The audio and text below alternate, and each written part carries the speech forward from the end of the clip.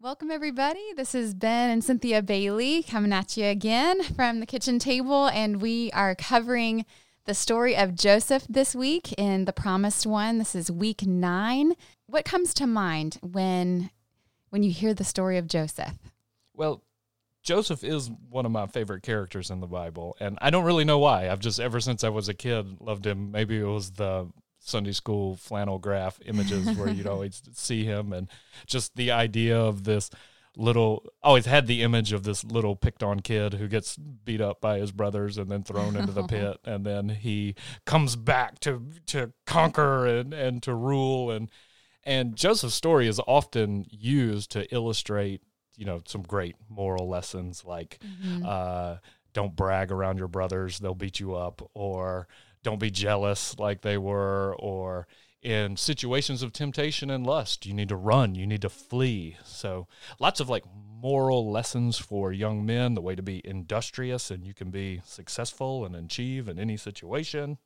You can find a way to forgive even those people who've hurt you deeply. Mm-hmm.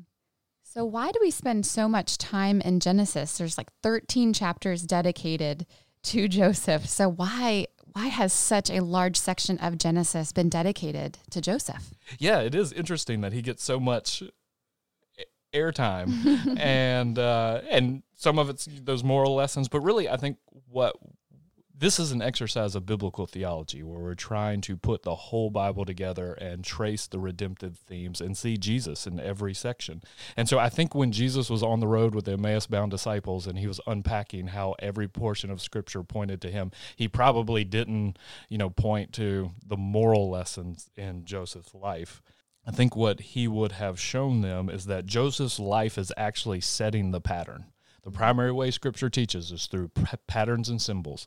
And so Joseph's life is setting the pattern for what a deliverer, the path a deliverer must take. And then he's also setting the pattern for how we are going to experience that deliverance. So Joseph was the great deliverer, but he's a deliverer who we see is rejected by his own. In essence, he came to his own, and his own did not receive him.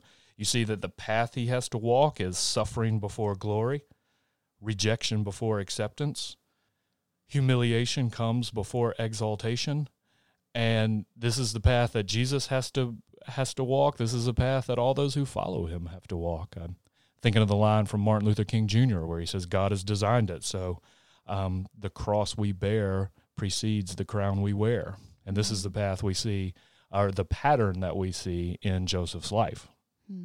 So I think the best way to kind of move through this section, because it's a large section in Genesis, what we'll do is let's just highlight 3 of those redemptive patterns that we see in Joseph's life that then is paralleled by Jesus.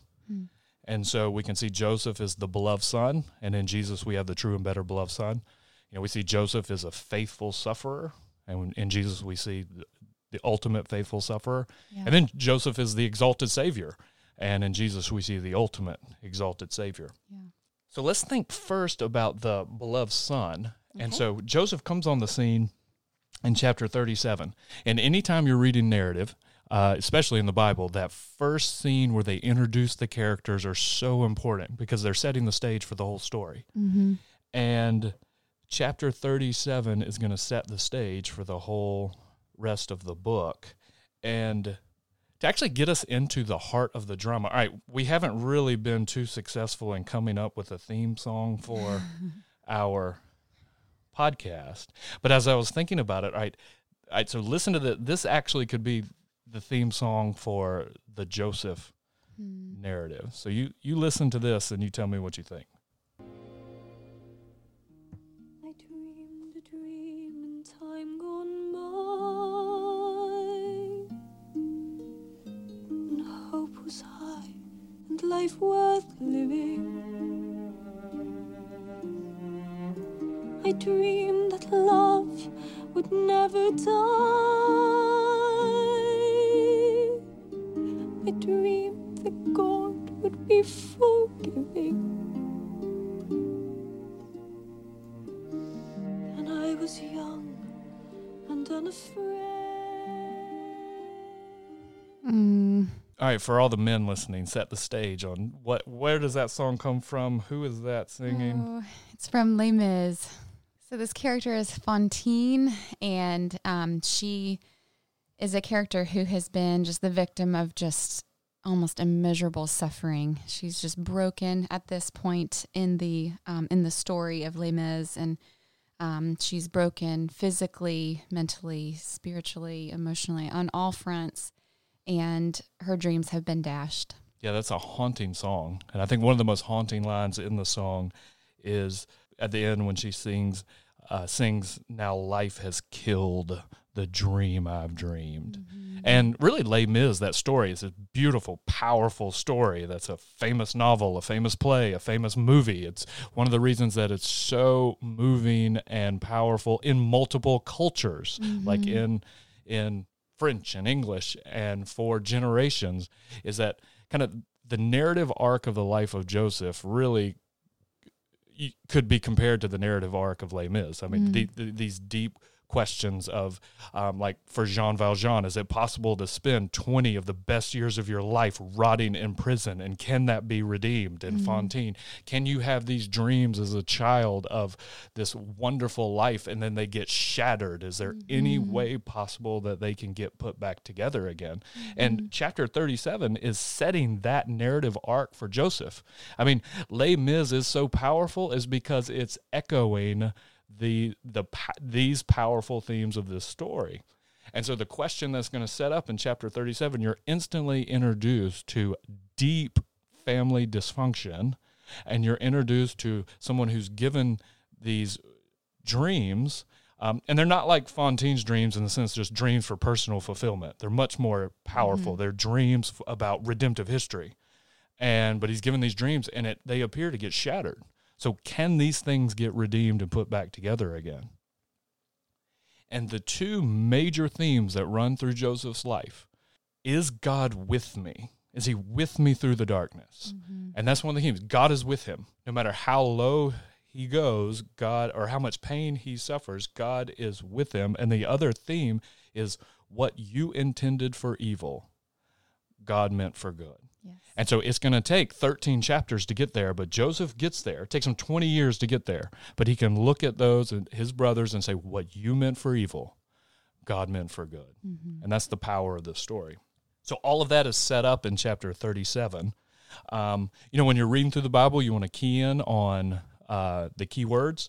And so of chapter 37, the word brother is used 21 times. So you're meant to be drawn into brother. But what you're seeing is these people are not acting like brothers. I mean, in some ways, this is a story of like Philadelphia. Philadelphia means the city of brotherly love. Oh. But you ever go to like a Phillies game and you'll realize you're not around very loving people.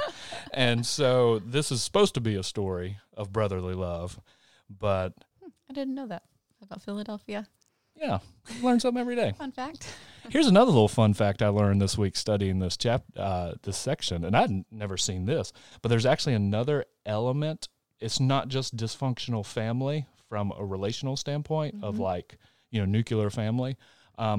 When God gives the promise to Jacob in Genesis chapter 35, verse 11, there's each time God reiterates the promise, things are added.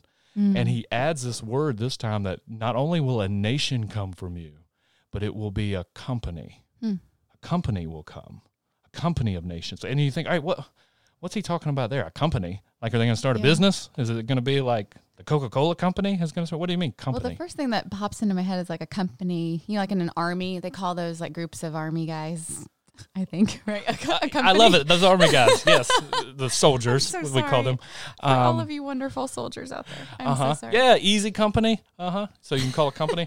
The word is actually kahal, and that's an important Hebrew word because it's the word for congregation, the gathering. It's actually the word we translate church. So this is to be the kahal, the company, the congregation gets gathered around Sinai to enter into the presence of the Lord and worship. This is a worshiping community. So the way the brothers are tearing apart is not just a family tragedy. This is a church tragedy. They're to be a worshiping community. But in chapter 37, you can see the dysfunction, and it's that Jacob loved, it says in verse 3, he loved him more than his other sons, and then in verse 4, and they hated him for it. History's repeating itself. It Jacob's favoring, just like he was favored. It's like, why does Jacob do that to his children? Did he not learn? He does the very thing to them that he received. But that's just so scary because that's what we do too. We repeat what is familiar to us. Yeah, generational sin is so powerful. And even without knowing, we pass on the sins of our fathers. And I think one of the most heroic things we can do in the power of grace is to break those. Try, and you become aware of it and you fight to break it. But another thing we see in chapter 37, it sets up the dreams. And the dreams are going to be an important part of the narrative arc. So here's Joseph's dreams. And, again, these aren't dreams like, oh, I'm going to be, a baseball player one day. It's dreams about how God's going to bring about the redemption. So they're redemptive historical dreams. But it's the dreams that sustain Joseph throughout his life. It's in essence what he knows about how God's going to orchestrate redemption. And then dreams become central with the chapter with the baker and the cupbearer. And then, of course, dreams are central for Pharaoh. And it's important to see one of the consequences of sin is separation. And you can see separation, how it subtly throughout the generations, there's an increased distance between God's children and God. So God walked with Adam. God spoke, in essence, face to face with Abraham. And then now it's becoming, Joseph only encounters these things through dreams that then have to be interpreted. So there's increasing, in essence, distance between how God is speaking to his people. But what we see here in chapter 37 is that Joseph he's the beloved son. And that's part of the significance of the coat of many colors. The coat of many colors is not just some stylish, fashionable wear. Like, oh, look, Joseph is the favorite. He gets the best Christmas present. He gets the leather jacket, and everybody else has to wear the members only thing. It's a royal robe that then symbolizes his ruling status in the family. So it's something that should go to the firstborn. But going back to Joseph's dreams, at what point do you think Joseph knew that these dreams were coming from God? Probably from the very beginning. I think really, yeah. Okay. And it's interesting. It's a fascinating thing. Like, how did he know these were specific revelations about the future versus just some random dream about, a purple hairy elephant that I saw, or, some random, you don't have random dreams about purple hairy elephants. Okay. So like this one, and then same with the cupbearer and the Pharaoh, like he instantly knew these actually dreams might not be the best word. I mean, maybe the better word would be revelation. This is God revealing to him what he's going to do. Okay. And so Joseph is the beloved son. And I think, when you're reading 37 and 38, you have to be drawn into how terribly bloody and dysfunctional this is. I mean, like when his brothers, they strip him, they beat him, they throw him into the pit and leave him for dead, and he cries out in his anguish to the ones who can save him, and they ignore him.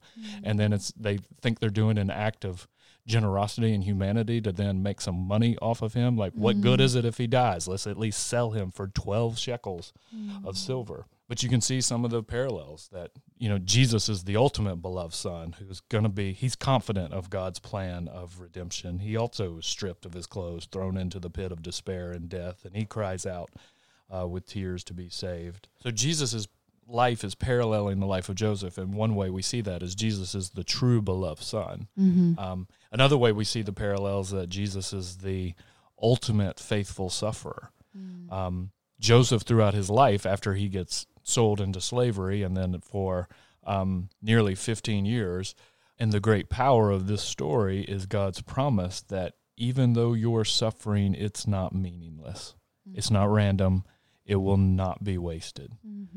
And another song it reminds me of is that line from the Andrew Peterson song, where he says, in essence, you have a different view of the rain when you have seeds in the ground. And he's going through the storm, but it's going to produce, he's going to be fruitful. There's going to be fruit that comes from it.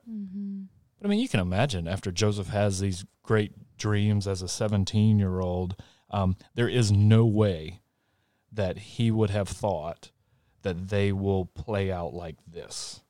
I mean, there's no way he thought that the way these things are going to play out is I will spend years as a slave in a foreign prison. This is not the trajectory he would have planned out for his life. Mm-hmm. And think in our culture, the years he lost were the years from 17 to 30. Basically, he lost the 20s decade. And like in our culture, it touts that as the greatest years of your life. Days. Those are the glory days of pleasure and no responsibility, and he lost them all. Mm-hmm. But what's key to the story is the absolute conviction that God is with him, God is working in him, and God's going to work through him. Mm-hmm. And then it comes to the end. You can see this in chapter 41 at the very end. There's kind of the powerful resolution of that dark decade in his life comes by the way he names his children once he's been elevated. Yeah, this is so interesting. So why does he name his sons Manasseh and Ephraim? Tell us what they mean and why does he name them these names? I thought you might key in on the names. I love names. You love the baby names. Now we covered this like several podcasts ago, but man, I love names. And so, yeah, I mean, Manasseh was not on your list of names. No. Yeah, I mean, he names them forget and fruitful. Mm-hmm. So you are forget and you are fruitful. And so when he names the one child forget, God has made me forget. Mm-hmm. That is an incredible declaration of faith. Mm-hmm. So this is not like absent-mindedness. Mm-hmm. Like, my kid, where's my kid? I forgot him. He's running out in the yard. So this is not about absent-mindedness. Mm-mm. It's that God has not allowed him to be eaten up with bitterness. Mm-hmm. That he will not live, like he's gone through tremendous trauma, but that trauma will not define him. Mm-hmm. That he will not. This is a declaration of God's grace in his life. He's allowed me to forget the suffering. Yeah. And God's power, the power of grace, that I will not live in the light of these painful memories. Mm-hmm. Because, the reality is hurt people hurt people. Mm-hmm. So people who have been hurt respond by hurting people. And this is a reality that it's going to stop. God has made me to forget. And this is the power of grace, is that it can reshape your memories and it can actually restructure your past by putting it in the context of God's future.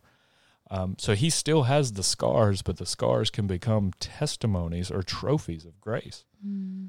And God has made me forget the pain, but what I never forget is that God is present in the pain, and that it's his faithfulness to make it fruitful.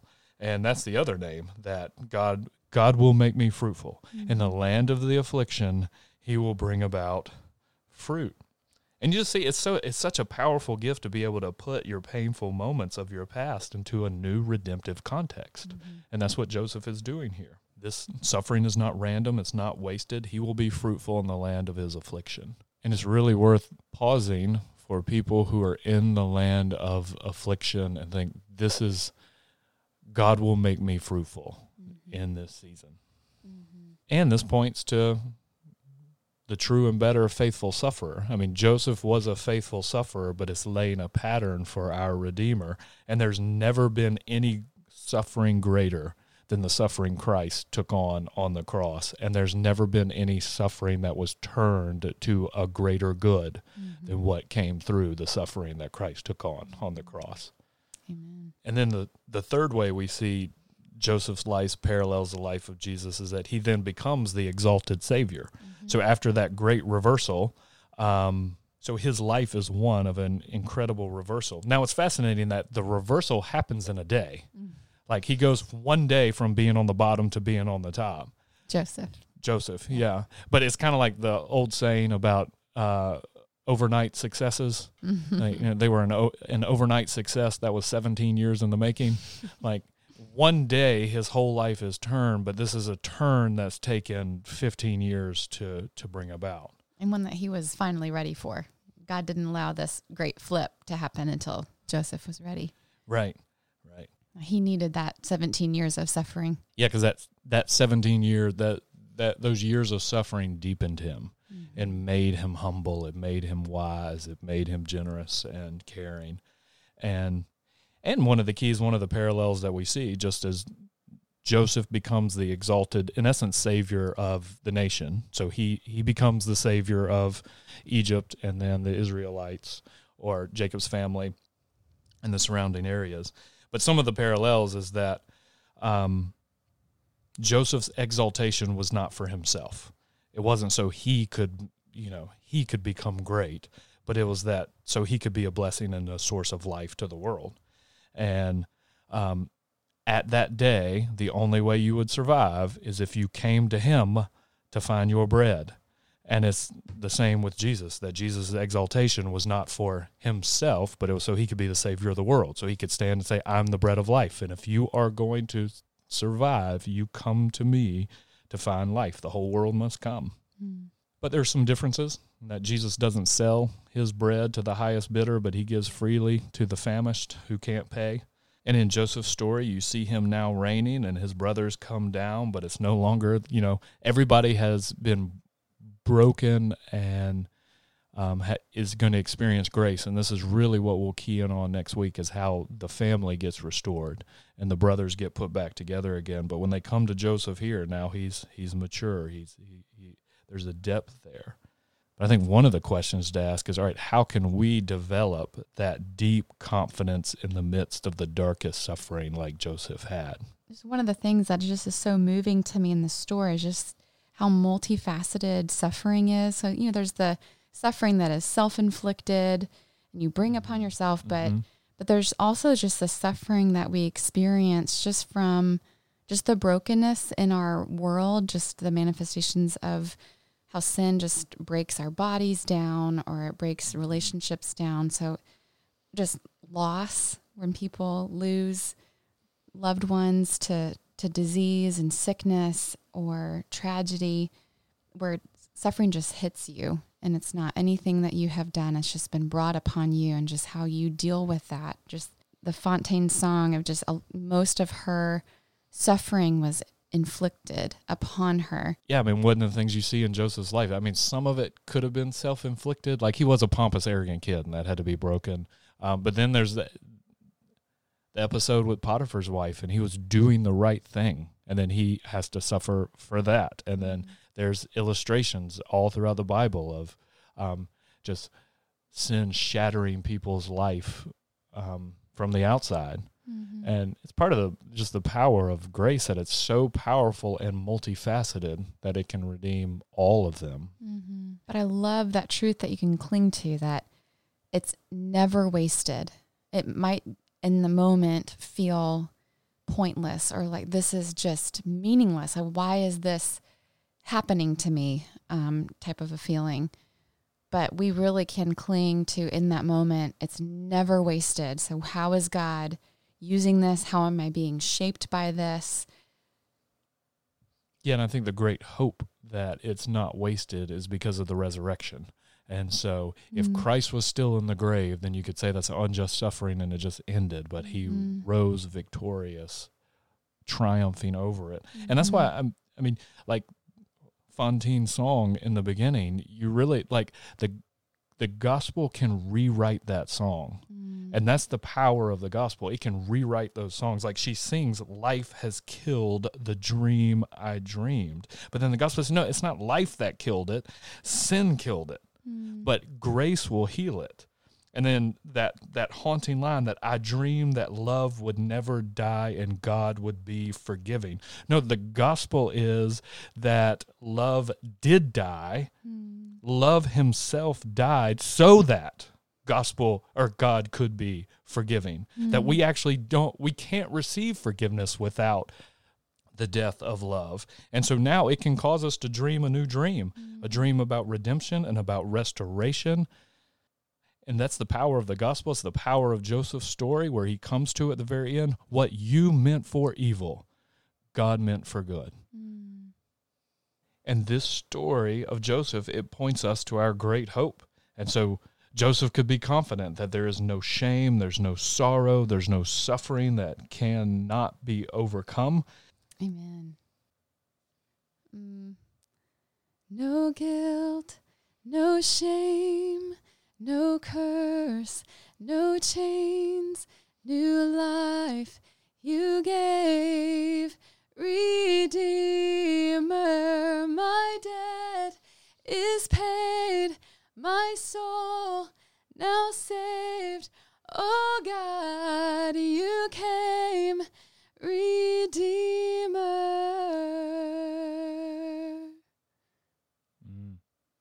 We sing a better song.